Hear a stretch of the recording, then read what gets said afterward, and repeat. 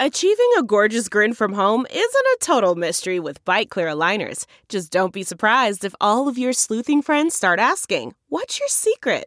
Begin by ordering your at-home impression kit today for only $14.95. Bite Clear aligners are doctor-directed and delivered to your door. Treatment costs thousands less than braces. Plus, they offer flexible financing, accept eligible insurance, and you can pay with your HSA FSA. Get 80% off your impression kit when you use code WONDERY at Byte.com. That's BYTE.com. Start your confidence journey today with Byte. Hi there, it's Julia Louis-Dreyfus. You may know me from my podcast called Wiser Than Me, where I talk to older women and get their wisdom from the front lines of life. I was amazed by how many people told me our show made them look forward to getting older, which is why I'm here to talk about season 2 of the show. Sally Field, Billie Jean King, Beverly Johnson, Ina Garten, Bonnie Raitt, just to name a few. All hail old women. Wiser Than Me season 2 is out now from Lemonada Media. Hi, everyone. Welcome to Dishing with Digest. I'm Stephanie Sloan, editorial director, here with Mara Levinsky, senior editor. Hi, everyone. So, Mara, it is a big week on The Bold and the Beautiful. The show will turn 35 on March 23rd, and they have a lot of fun plans to mark the occasion. So, first of all, I want to share that I saw the first episode of B&B in my dorm room at Syracuse. It premiered during my second semester there as a freshman. I had been a big Capital fan, probably because Deborah Adair played a character named Sloan. So I don't know that I welcomed its replacement with open arms, but let me tell you, I was hooked from the get-go. I love that it takes place in a real city, Los Angeles, and that the initial focus was on the fashion houses and the fashion shows that they did. I loved all the times they've gone around the world. I am obviously still tuning in today, of course, and I'm very excited for what's to come next week. So on March 24th, we will see a special Brooke-centric episode, which will bring back Jack Wagner as Nick and Windsor Harmon as Thorne, and will also feature Eric, Ridge, and Bill, the latter of which makes me really happy because Don Diamont has barely been on screen in 2022. But just generally, I love when shows do something special to mark milestones. Oh, absolutely. And I can't believe our little baby Soap, the youngest one on the air, is turning 35. I started watching the show in 1989, I believe, when I was 12. And it was Brooke that was the draw for me. I was totally Team Brooke in the Brooke Ridge Caroline triangle that dominated the show in its early years. And I've just always had a soft spot for the character and for her awesome portrayer, Katherine Kelly Lang. Brooke's love life and her often messy romantic choices have driven so many storylines on the show over the years. And I think a Brooke-centric episode is the perfect way to celebrate. After all, it's not just B&B's 35th anniversary, it's Katherine Kelly Lang's as well. So a big happy anniversary to her and also to her fellow original cast member, John McCook, aka Eric. It's pretty remarkable that they are the only 2 remaining original cast members, not just on B&B, but on any of the 4 shows still on the air. And B&B fans will find a lot of great anniversary goodies in the new issue, including interviews with Jack Wagner and Windsor Harmon about their returns. But may I ask you, Stephanie, who is your favorite non-Ridge pairing of Brooks? Oh, Brill all the way. I am all about Bill and Brooke. I felt he was her strongest romantic rival to Ridge. And, first of all, Don as Bill brings such like a gravitas to the canvas and is a really solid character. I feel you don't see a lot of characters like him on other shows. Other than the awkwardness of him being involved with Brooke's sister, Katie, Bill makes the most sense to me as a partner for her. But it's funny how divisive the character of Brooke is. I see in the emails to our Sound Off inbox that whenever Brooke is in a vulnerable spot, as she is now, and Katherine Kelly Lang is doing such an amazing job with the material she's been given, but a lot of the readers are quick to point out how many shady things Brooke has done in her past and how she doesn't deserve sympathy and is a hypocrite. I don't know. It doesn't bother me too much. I just like watching her journey and seeing what's next. Now, who is your non-Ridge fave? Well, not that I would advocate for them to reconcile at this point, but I thought that Brooke's romance with Eric back in the early 1990s was just lovely. I feel like falling in love with Brooke really reinvigorated Eric and opened up a lot of possibilities for him as a romantic leading man that the show certainly went on to mine over the years. But I remember feeling like it unfolded in a really organic way on the heels of Ridge choosing Caroline over Brooke and marrying her. This was back when the show was new enough that characters like Brooke and Eric had only slept with one member of each other's family as opposed to, every uncle, cousin, son in the family line. But I thought that they were very romantic and sweet, if not meant to be in the long run. And their relationship also had big consequences for the show in terms of producing Rick and Bridget. And without Bridget, Brooke would never have gone on to share multiple lovers with her own daughter or given birth to her son-in-law's daughter, Hope. And what could be more B&B than that? Truly nothing. I mean, B&B has so many complicated family dynamics. I mean, as do all the shows, but to your point, because the cast is so much smaller, so is the dating pool, and they managed to pull it off like no other show can. And also, teaser, I know there are big things planned for the weeks ahead. There have been some spoilers that the show will change forever.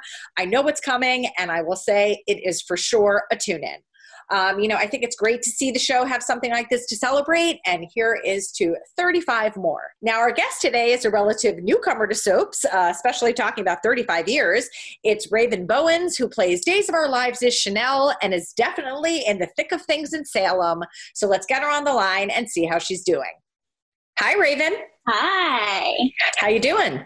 I am good. I'm good. How are you? Good. And Mara and I are so happy to talk to you today. You have so much going on, and we are just going to get right into it.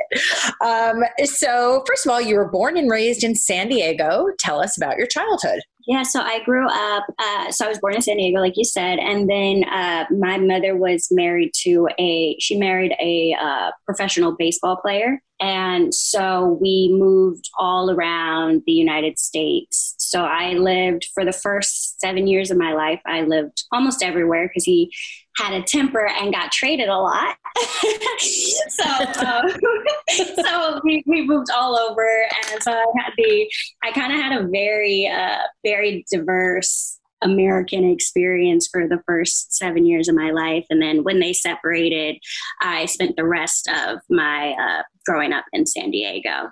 And then my dad lives in Vegas, and he's lived there since I was about 6. So I spent a lot of summers, or I spent every break in Vegas. And then my grandmother lived in Texas, so I spent every summer in Texas. So kind of all over the place. And the ground home base was San Diego. That's so great. Looking back on your developmental years, how do you feel like you discovered your interest in the arts? Well, my mom, after she separated from my stepfather, she was a single mom, and she worked really late. So she would work until, 6. She'd pick us up from school at around 6. And so we were in after school programs, my brother and I. And so you had to do something. And so, once you were done with your homework. So that's kind of when I started playing around with stuff like that. But I was really, from when I was 5, I remember getting my first karaoke machine and, trying to be Mariah Carey and just always singing. And then people shut those dreams down pretty quickly. I was like, okay, I can't be a singer. What else can I do?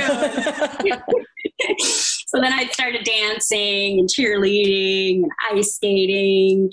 And it took me kind of a while to get over to acting. But finally, when I figured that out, I was like, oh, I can still be a performer and, I don't have to know how to sing. So that's kind of the journey. Now, your late grandmother, Pearlie, was also a performer, as I understand it. So tell us a little about the influence she had on your decision to pursue a performing career. Yeah, she was a singer, actually. So she sung, and she worked for the Musicians Union when she was younger. And then she had a lot of children. She had 6 children. And so she ended up focusing more on, being a mother and like making a more, what would you say, maybe reliable living or something like that. So she kind of stopped all that. But she kept, she loved that I did it. And when she was probably 80 or something, so my mom has always had this dream of being in a commercial, and she's always like, I want to do a commercial. And so there was a casting that came out, and they wanted a mom, a daughter, and a granddaughter. And I was like, oh, this is perfect for us. And so we got the audition, and they drove up from San Diego, and my grandma, she's sitting in the waiting room. And I said, Grandma, are you nervous? And she said, oh, no. I've done this before. So, okay, Grandma. And so we go in the room, we do the audition, and while my grandma freezes. And she's Miss Personality all the time, always talking mess. She's a wild lady. But we get into the room, and her whole personality is gone. And me and my mom are looking, and she's acting like she has Alzheimer's. And me and my mom are looking at her like, who are you? Like, you are not the same lady who was just sitting in the waiting room. And they were asking her, like, every question they asked her, she would look to my mom for the answer. And then my mom would be like, and like aid her in it. And she'd be like, yeah. So then we came out. My mom said, I said, Grandma, what happened? And she said, oh, I don't know. My mom said, were you nervous? And then she said, maybe a little. And my mom was like, you blew my chances at Hollywood.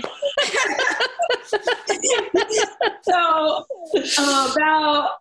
about a week later, or a few days later, they called.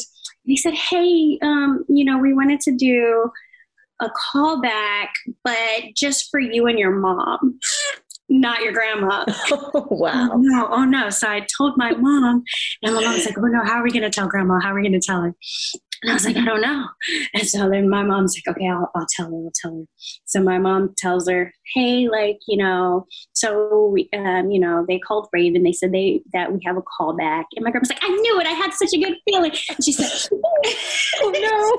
So no, but it's just me. They just want to see me and Raven. They changed it. They wanted to be a mother-daughter. They didn't want the grandmother anymore. She said, oh, well, okay. But then my mom starts driving up, and then they ended up canceling the whole thing. So we never even went, but it was really funny. Love that. Justice for your mom being in a commercial. I know. Working on it. We're working on it. So your grandparents actually owned a modeling agency in Las Vegas. And after you graduated from high school, you shared with them that you were kind of interested in being in front of the camera yourself. So tell us about how they ultimately helped you get a foothold into the business. Yes. So that is, that's a different, those are my step grandparents. So they're on like the other side.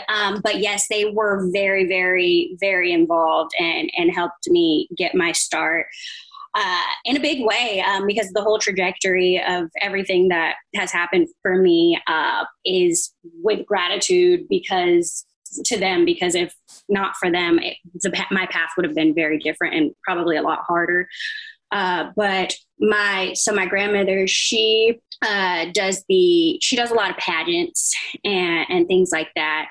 And so she was Miss St. Louis, I believe. And so then they moved out to Vegas. They started their agency there, and they kind of they taught a little acting, modeling, runway walks, and things of that sort. And then my grandfather, he takes all the photos. And so he took my first, once I said I was interested, then he took my first photos, and then she took me to a big event that they do in Vegas where you get to perform a monologue and walk a runway. And then there's a ton of agents there. And then afterwards they say, okay, they put up a list of who they want to meet with. And then you go around and have these agent meetings, and it's a really expensive event. And I was just able to go because I was her granddaughter. And so I had to learn what a monologue was. And then I went and did that. And I met a bunch of agents afterwards. And one of them was the one that geared me in the direction. Well, all of them were like, you need to move to LA if this is what you want to do. And I said, okay. And then one of them, she like encouraged me. She was like, yeah, move to LA. Here's a list of different acting classes you can get in, and kind of guided me. And ultimately, she didn't end up representing me.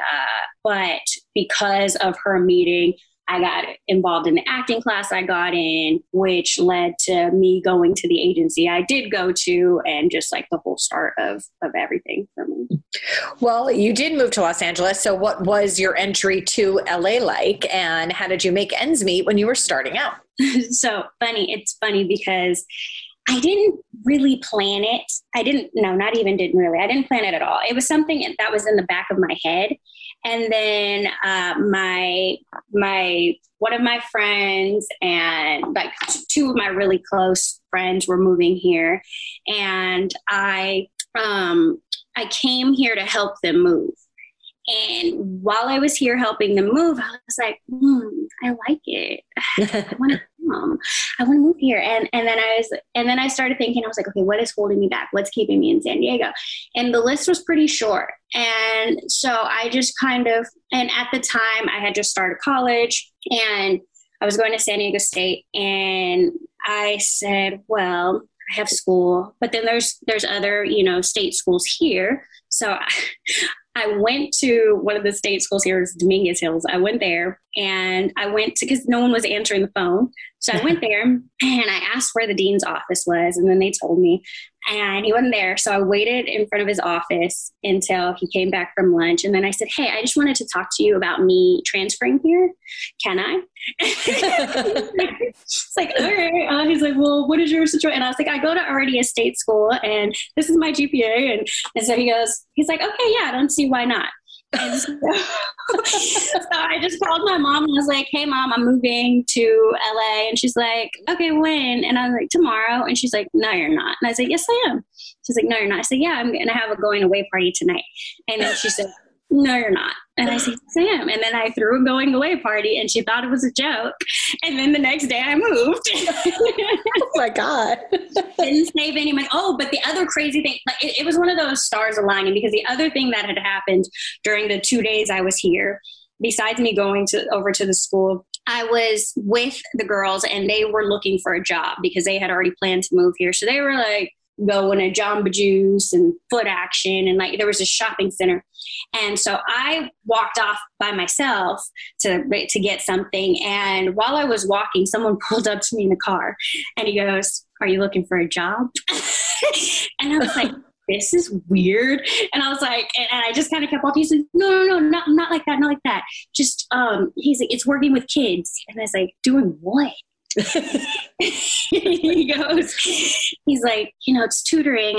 He's like, you look like you're about college age.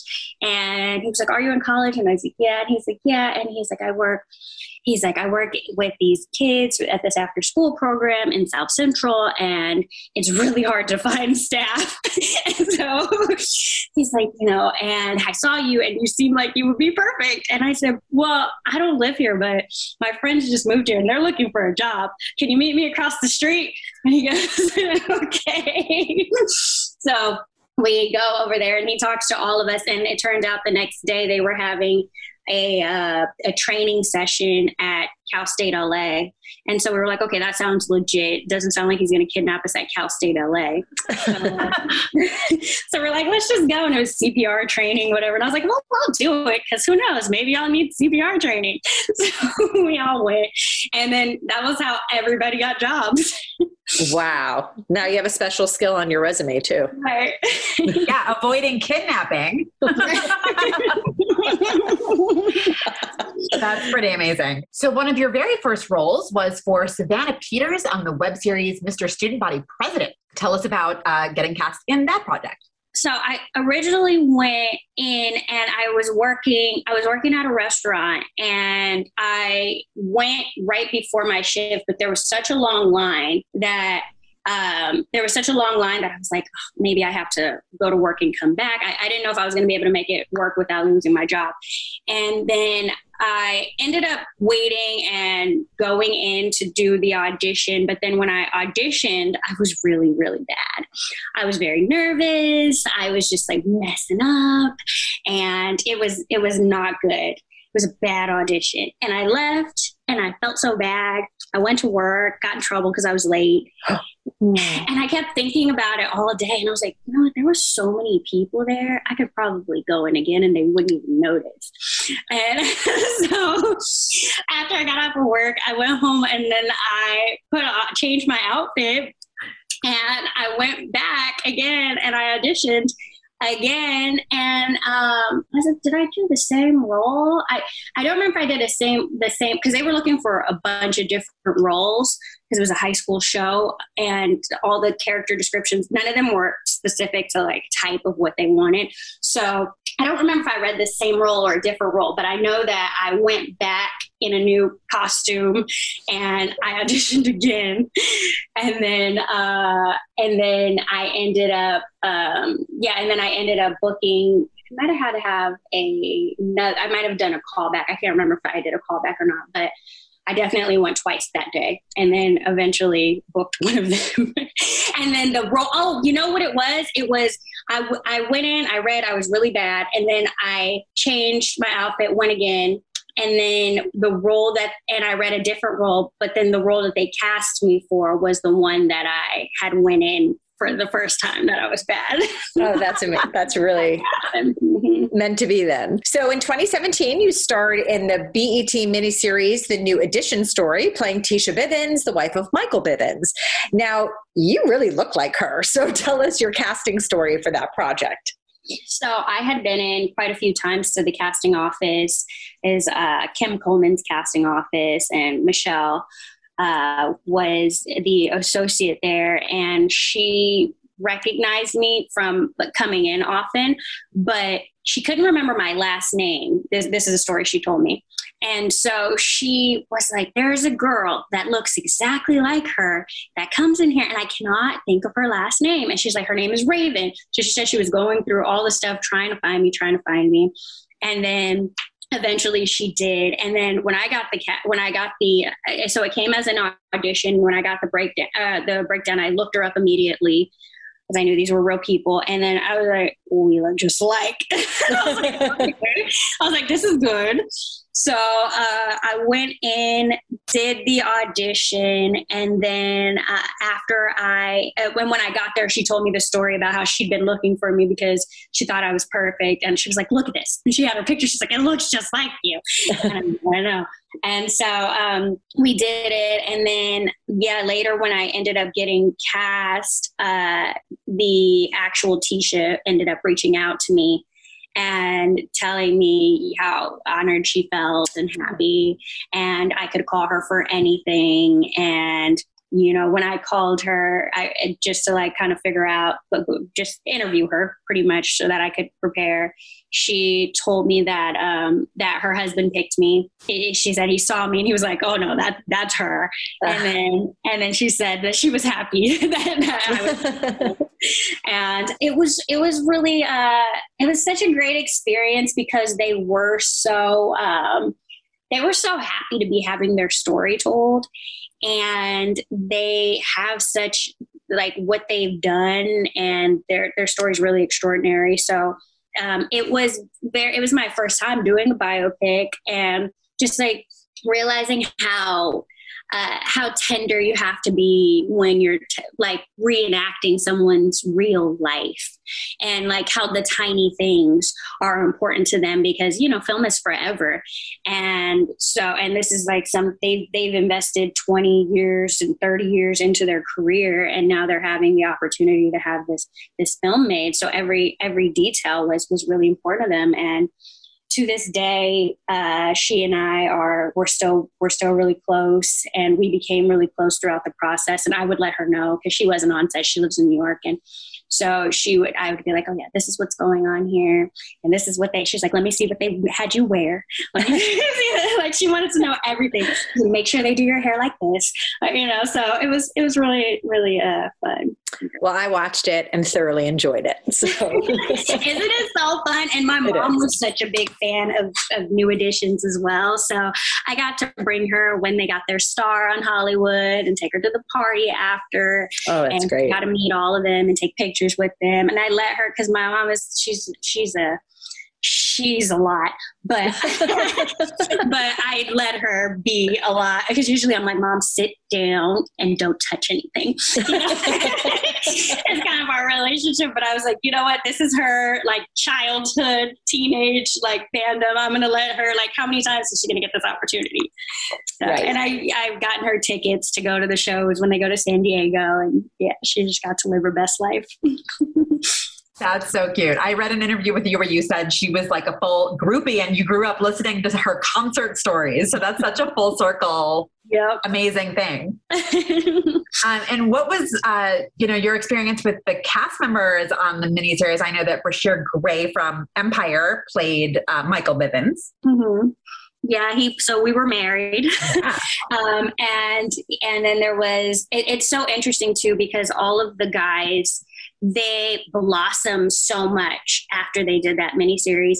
It was like they were all kind of on the verge. And then I feel like that kind of took it over the top for them. And they all just, like, because you had Woody McClain, who is now the star of a show on Stars. And then Keith Powers, he's starred in a couple of different things since then.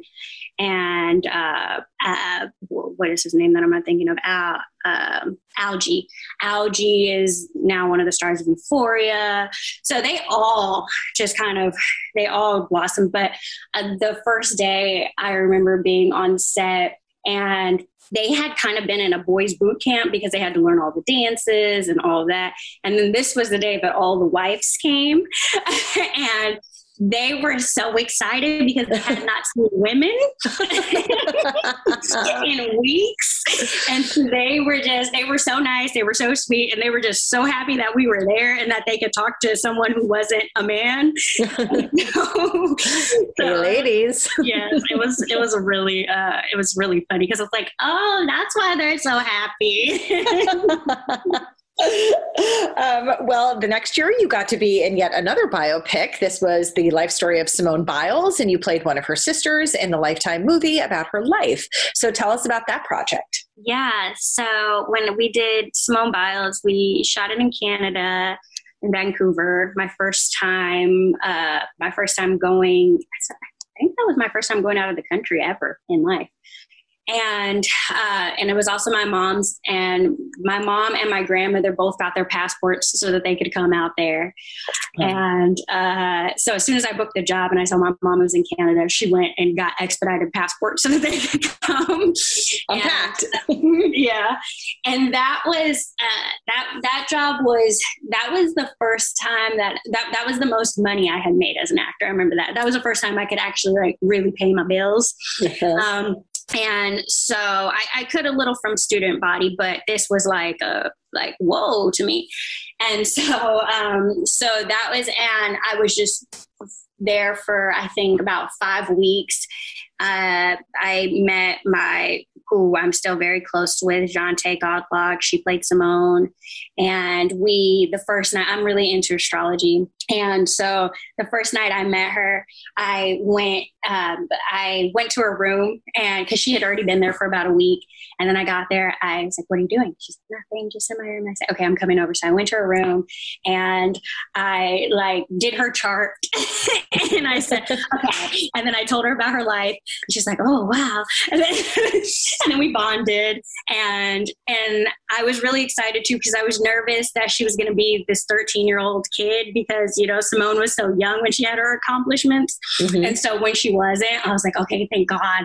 And then I saw that before I had gotten there, I saw Tisha Campbell was going to be my grandmother, essentially. But she is somebody who my mom would always watch her movies and her shows. And so I had seen them as well. And I told my mom right away, and she was very excited about that.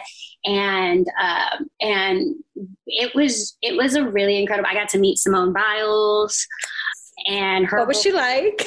had dinner together. They came towards the last week of us filming, I think, and she was not what I expected at all.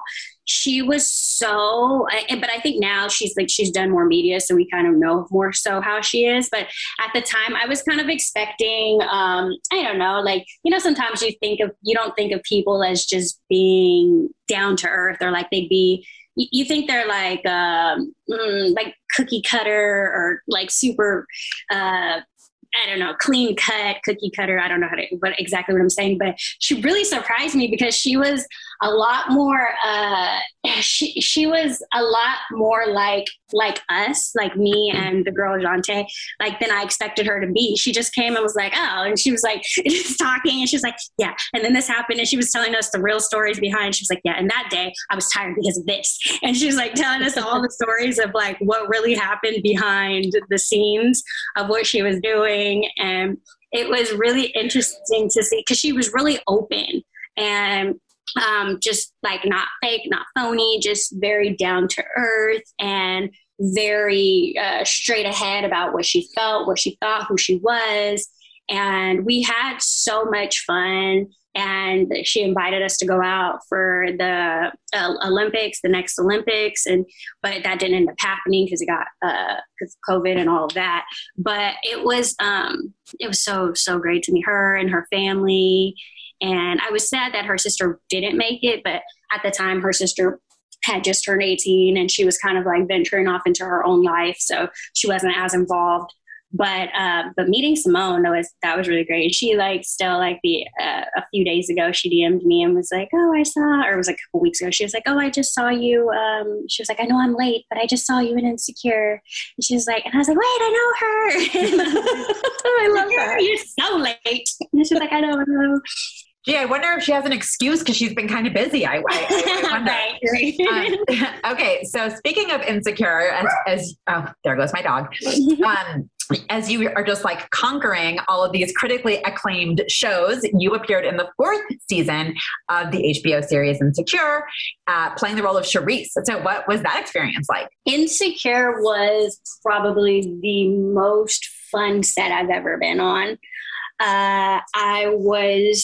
My character was pregnant, and she was supposed to be kind of annoying. And so I had fun all day because everyone thought I was really pregnant.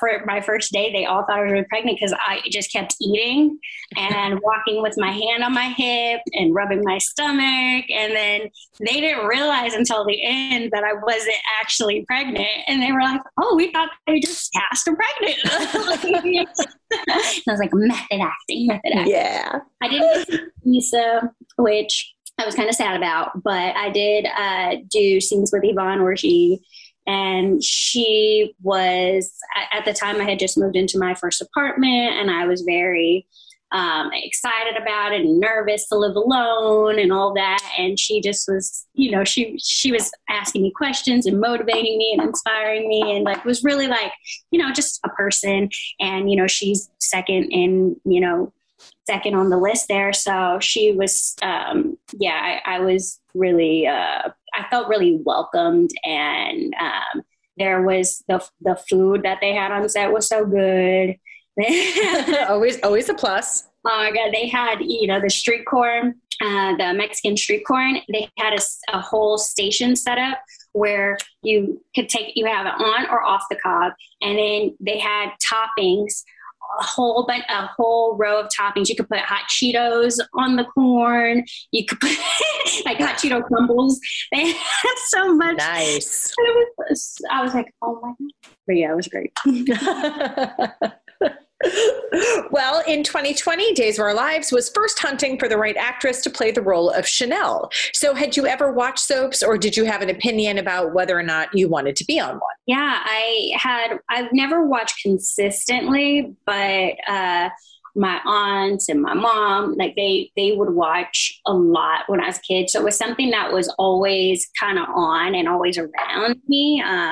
They were big fans of Young and the Restless. one of my aunts was a big fan of Days.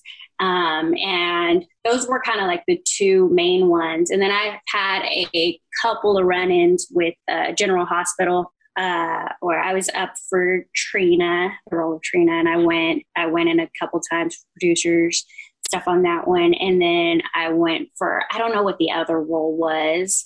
And what, I don't even know if it happened, but I had went in for another role on General, and I was supposed to go test for it, but then it didn't happen. So I don't know what happened there, but yeah, so I had a couple of run-ins with General Hospital. So I kind of started feeling like I was probably going to be on a soap, and, but I thought it would be General Hospital. And I never auditioned for Days prior to this one. Actually, maybe when my sister was graduating from college, I got an audition for Days. And then I couldn't make it because I wasn't in town. But, you know, they usually go on for a bit when they're auditioning. So I tried to go in the next day, but then they said, oh, never mind, we canceled the role. And so that role didn't happen. But it was the same audition sides later, like 2 years later, when I finally did audition for Days. But I think that I always wanted to do a soap, because my acting coach, she always talks about, or she would always tell us about how they were so hard to do, and how they were great training for actors, especially when you're at the beginning, because you are going to have to learn so much material. You're going to have to use all of your emotions. And she basically talked a lot about how it was an actor's boot camp, really.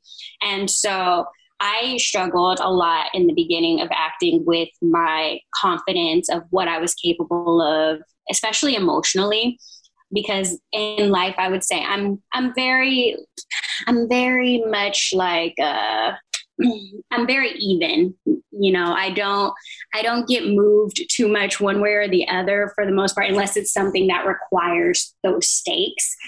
But for the most part, I'm just kind of like, okay, how do we figure this out? Like, how do we go? I go into problem solver more so than emotion. And so I struggled a lot with getting there as an actor. And I was always like, why can't I cry? Why can't I do this? You know? And so I was like, you know, when you get on, and I would always see in soaps, they were always doing something dramatic. And I'm dramatic in a way, but for the most part, like, I'm not that dramatic. So I didn't know if I could do it.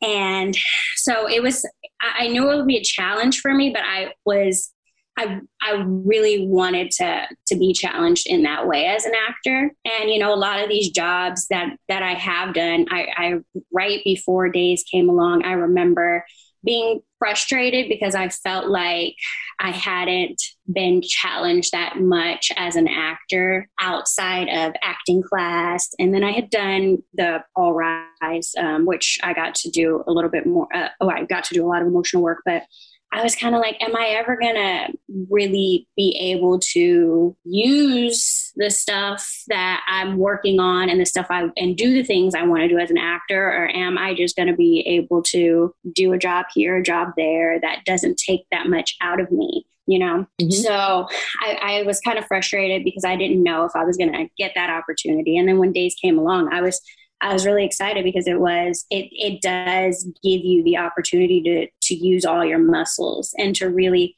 I feel like it is in a lot of ways an actor's kind of playground. Mm-hmm. So you came very close to landing the part when they were first casting it. You were called in to do a chemistry read. Do you remember who you did the chemistry read with? Yeah, with Lamone Archie. Mm-hmm. Not so shabby. Not at all. So ultimately you didn't get it though. Like, would you remember feeling disappointed, or was it just kind of like, oh, well, on to the next? Yeah, I was. It's funny because the other day on set, we were talking about chemistry reads, and I asked them if some of the actors who have done them, I said, do you guys get to have a say in who they cast? Do they ask your opinion? And they told me yes. And immediately I got mad at Lamone because I'm like, what did he say? But yes, I was very disappointed because that day I remember having the feeling. I was doing my little meditation in the morning, and then I did my journaling. And when I started journaling, I got really emotional. And I was like, oh my God, I feel like my life is going to change today. I genuinely felt it. And I was like, oh, I'm going to get this job. This is crazy. I just know. And then I went in, did my audition, I remember Albert being there. And I remember making a joke that he missed. I said, he said hi, and I had this mask, and my mask was all diamonds. And he goes, oh, I love your mask. And I said, thanks, it's Chanel. And he said, oh, really? And I was like, no, no, it's not Chanel. Get character, get it. He's like, oh. But yeah, and then I did the audition, and they gave me a redirect. And then afterwards, Marnie through the whole process, Marnie, the casting director, she was so supportive, and we had a session beforehand, and then afterwards, when she walked me out, she's like, you're a powerhouse. And she was very uplifting, and I felt so great. And then she asked me to wait around a little bit. And then I remember going back. They asked me to come back in because they wanted to do photos with Lamone. And I remember going back in and then seeing all the girls. And I was really surprised because it was during COVID, so you didn't see anyone. They brought you in one at a time. I was surprised at how many girls there was, because usually you do a screen test, it's 2-3 people. This was maybe like 9 people or something like that. And I was like, oh, okay. So the chances are slimmer than I realized they were coming in. So I see everybody, and we do our pictures. And then after I left, I took myself to the Beverly Hills Hotel, and I was like, I'm going to celebrate this. And, and I still felt great. Then day 1 goes by, I don't hear anything. Day 2 goes by, I don't hear anything. The weekend goes by. And now I'm like, okay, I didn't get it, because I would have heard something within a day or two. When they take longer, that means you're further down on the list. So I'm like, okay, I don't think I got it. And then my manager called me, and she called by herself, not with my agents. So I was like, okay, she called and told me I didn't get it. And then she told me I didn't get it. And I was like, okay, fine. And I was a little bit sad. I was surprised, probably the most, initially. And then I was sad. And then I also remembered, though, what they say about soaps often is that they come back around. They see, because I've been reading Soap Digest forever, and so thank you.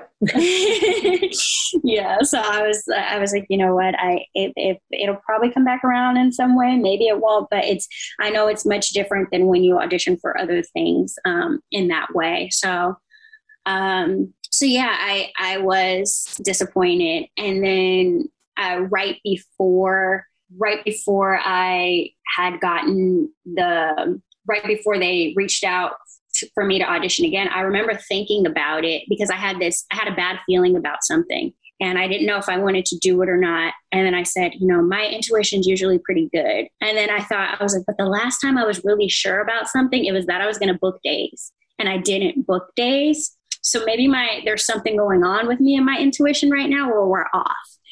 And then, so I had just literally had that thought. And then 2 days later was when they reached out. And so I was like, okay, I guess I wasn't wrong. It was just delayed. Yeah, I'm thinking casting Chanel in Johnny's movie as Celeste might have had other layers to it here. Right. Well, before too long, the part did require a recast when Precious Way exited. But by that time, you were in New York shooting The Marvelous Mrs. Maisel, the award-winning Amazon Prime series where you're currently streaming and doing an amazing job in the role of Tilly. So tell us about the experience of shooting that show. I mean, your costumes are amazing. The sets are spectacular. It must have been just such a production. Yes, it really was. And this is another one of those things where I was watching, I think it's called Sylvie's Love. It was the movie, the Amazon Prime movie with Tessa Thompson, where she's in the 60s. Mm-hmm. And I was watching that probably the week before, and I was like, what a dream. I am a cinephile, love old movies. I'm obsessed. My favorite movie is Wuthering Heights. Like, I love all the old movies. I still have DVDs. I have VHSs, and so I watched this movie, and I always just think, I wish I was acting at that time. And so I was watching her in that movie, and I was like, what a dream to do a role like that and be in that time and everything. And then when I got the audition for Maisel, and my character was a burlesque dancer, and I was like, the fact that I own all these items, I have the bras, I have the hair, I have everything. I was like, it's a little scary, but also kind of great. So, but it's because I've done a lot of theater out here, and so I had everything, and I did the audition, and then a few weeks later was headed to New York. And when the challenge was COVID, and this was the beginning of kind of sets reopening and figuring out how to do things. And so there was a lot of delays in that regard, but I ended up spending quite a bit more time in New York than I expected to. While you're filming that project, Days wants you to audition for Chanel again. And by a very whirlwind process, you ended up becoming Chanel. And because her story had already kicked off, you really came in and had to hit the ground running, to say the least, with some heavy hitting scene partners and emotional story. I remember us feeling, and I think that the fans certainly agreed, that you were so impressive from the start. Like, it's such a sink or swim genre, and you could swim. So what do you remember about your first day? Not much. I remember going in. I remember coming in for my very, very first scene and seeing, not being introduced to anyone, and just standing at the door. I had to enter, and I had to enter crying and go into Allie's arms. And that was how I met her. And then afterwards we said hello. And then they were like, oh, sorry, you didn't meet. And we're like, no. And then we shot those scenes. So in that day I cried in her arms, kissed her. And then later in that day I kissed Theo. And I did scenes with Jack A, met her. It was just, I just remember it didn't stop. I was getting dressed up, I was getting dressed behind the sets because I had to change so quickly from one thing to the next. And it was like the day, it was like running around in a circle. Well, you did a great job. Now, your mom on the show, no big deal, is Emmy winner and general icon Jackée Harry. So were you nervous to meet her, or much less play her daughter? Yes, I was. I really was. I couldn't believe that at all. Because even when the role came out and I saw that that Precious was playing her daughter, I was like, dang, I could have been Jackie's daughter.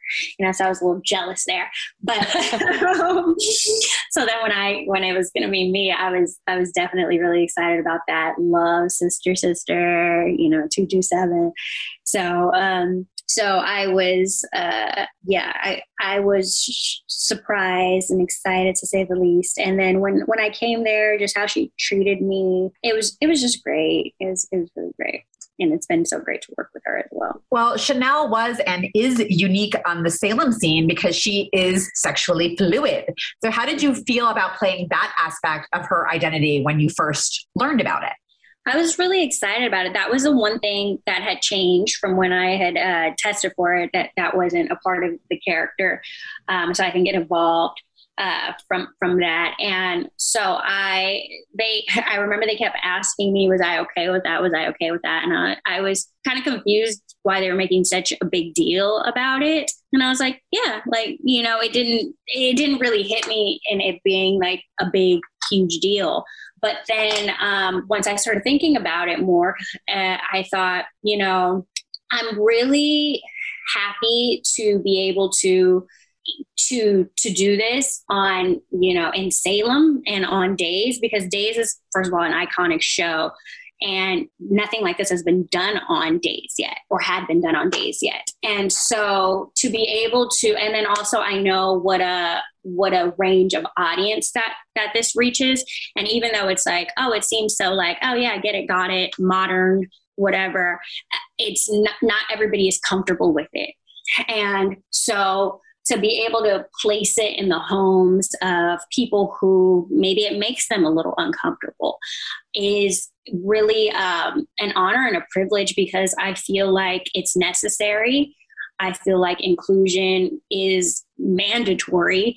And I feel like, if this is something that still makes you uncomfortable, as artists, I feel like it's our responsibility to show all walks of life and to, give voice to the voiceless, and to open. It's like, okay, if you already love Days, but you feel weird about, sexually fluid people, but then you're already watching, and then you don't fast forward, and you see this character, and then if you develop kind of an affinity there, then I feel like it maybe opens your heart or your mind to someone in the street that you see, So I am very excited about, or I'm very honored to be able to play Chanel because of this. And I feel like,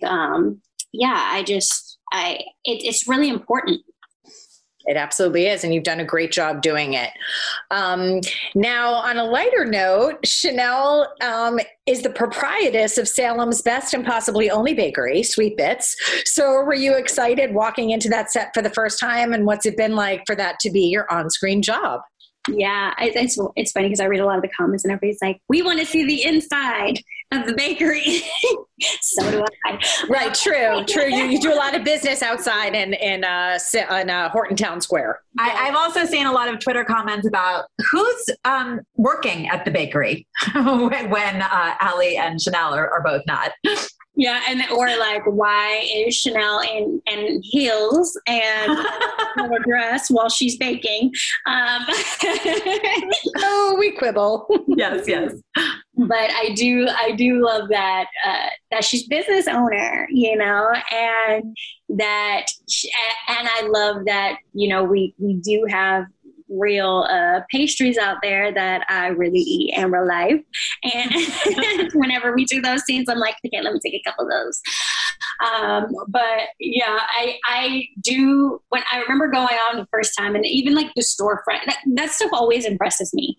I love movie magic, so seeing Town Square in real life and having the little storefront and all that, I love it. I love it. Well, your character has played a fairly central role in the possession storyline as she tied the knot with Johnny, who became possessed and dumped her in spectacular devilish fashion. So what has it been like to take part in the Devil Saga? Oh, well, that was very, well, first of all, I know what a big deal it was when it was done back in the day. And so for it to be coming back and to be able to participate in, the retelling in a sense of that storyline has also been one of those things that's felt very iconic. And working with Marlena, Deidre Hall, as I got to do in this storyline, it was a way for Chanel to be intertwined with a lot of the characters on the show and develop relationships with them, which was probably my favorite thing about it. And then also it felt, while we were shooting all that stuff, it kind of felt like we got to be in a scary movie in a way, which is one of the cool things about being on a soap is you never know what genre you're going to be in. Today, it might feel like a comedy. Tomorrow, it's a tragedy. The next day, it's a horror film. Very true. Yeah. So that was probably one of the really cool things about it was I was like, okay, now I feel confident to go do a horror movie. You probably could. They were also mean to me though. Yeah, they really were. Which was, I just kept going to work and crying every day. I was crying. Now, how would you feel about Chanel being possessed? Like, are you jealous that you haven't gotten a turn to put the glowing contacts in? Yes, I really am. Because we thought that was where it was going.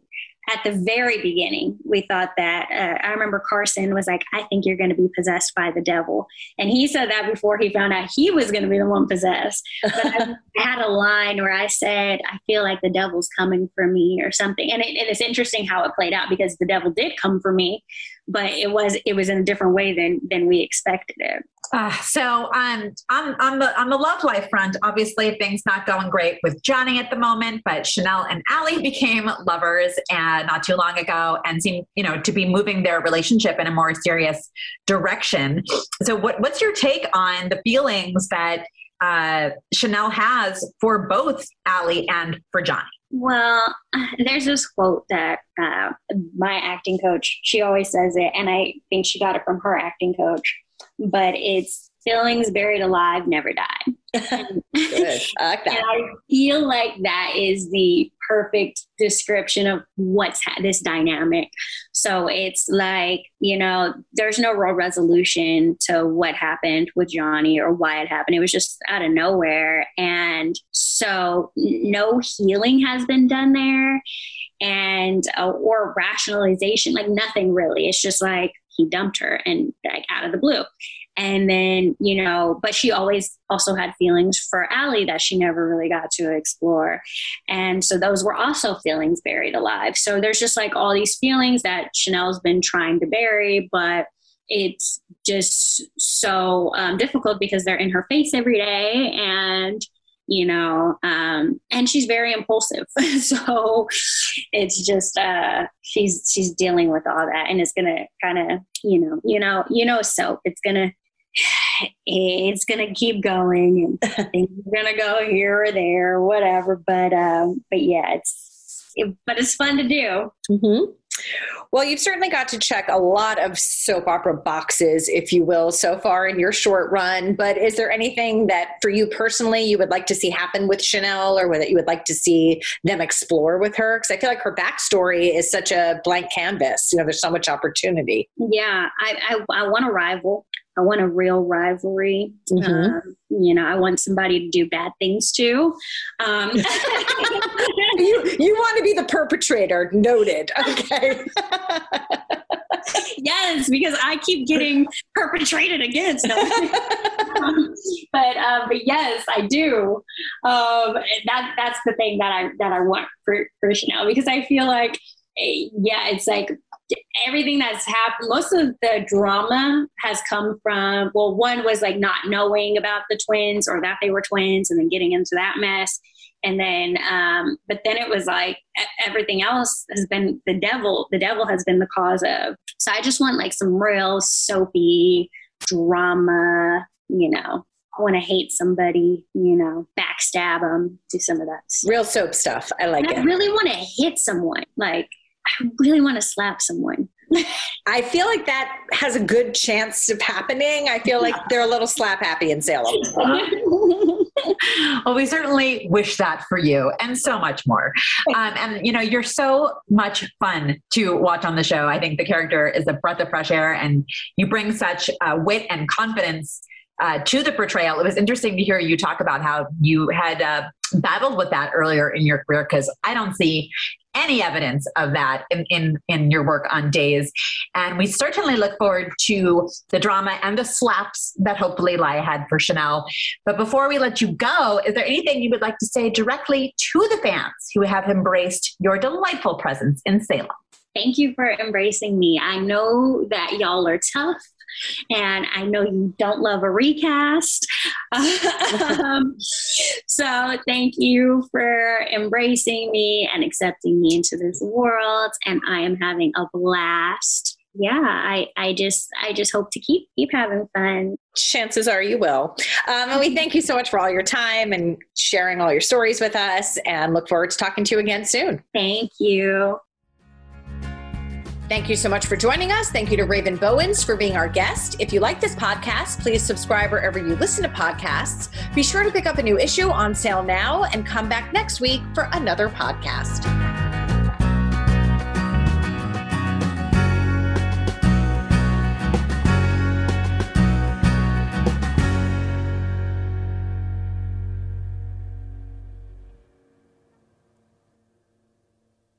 Look around. You can find cars like these on AutoTrader, like that car riding your tail. Or if you're tailgating right now, all those cars doubling as kitchens and living rooms are on AutoTrader too. Are you working out and listening to this ad at the same time? Well, multitasking pro, cars like the ones in the gym parking lot are for sale on AutoTrader. New cars, used cars, electric cars, maybe even flying cars. Okay, no flying cars, but as soon as they get invented, they'll be on AutoTrader. Just you wait. AutoTrader. Support for this podcast and the following message come from Corient. Corient provides wealth management services centered around you. They focus on exceeding your expectations and simplifying your life. Corient has been helping high achievers just like you enjoy their lives more fully, preserve their wealth, and provide for the people, causes, and communities they care about. As one of the largest integrated fee-only registered investment advisors in the U.S., Corient has deeply experienced teams in 23 strategic locations. Corient has extensive knowledge spanning the full spectrum of planning, investing, lending, and money management disciplines. Leverage Corient's exclusive network of experts to craft custom solutions designed to help you reach your financial goals, no matter how complex they may be. Real wealth requires real solutions. For more information, connect with a wealth advisor today at Corient.com. That's Corient.com. Corient.com.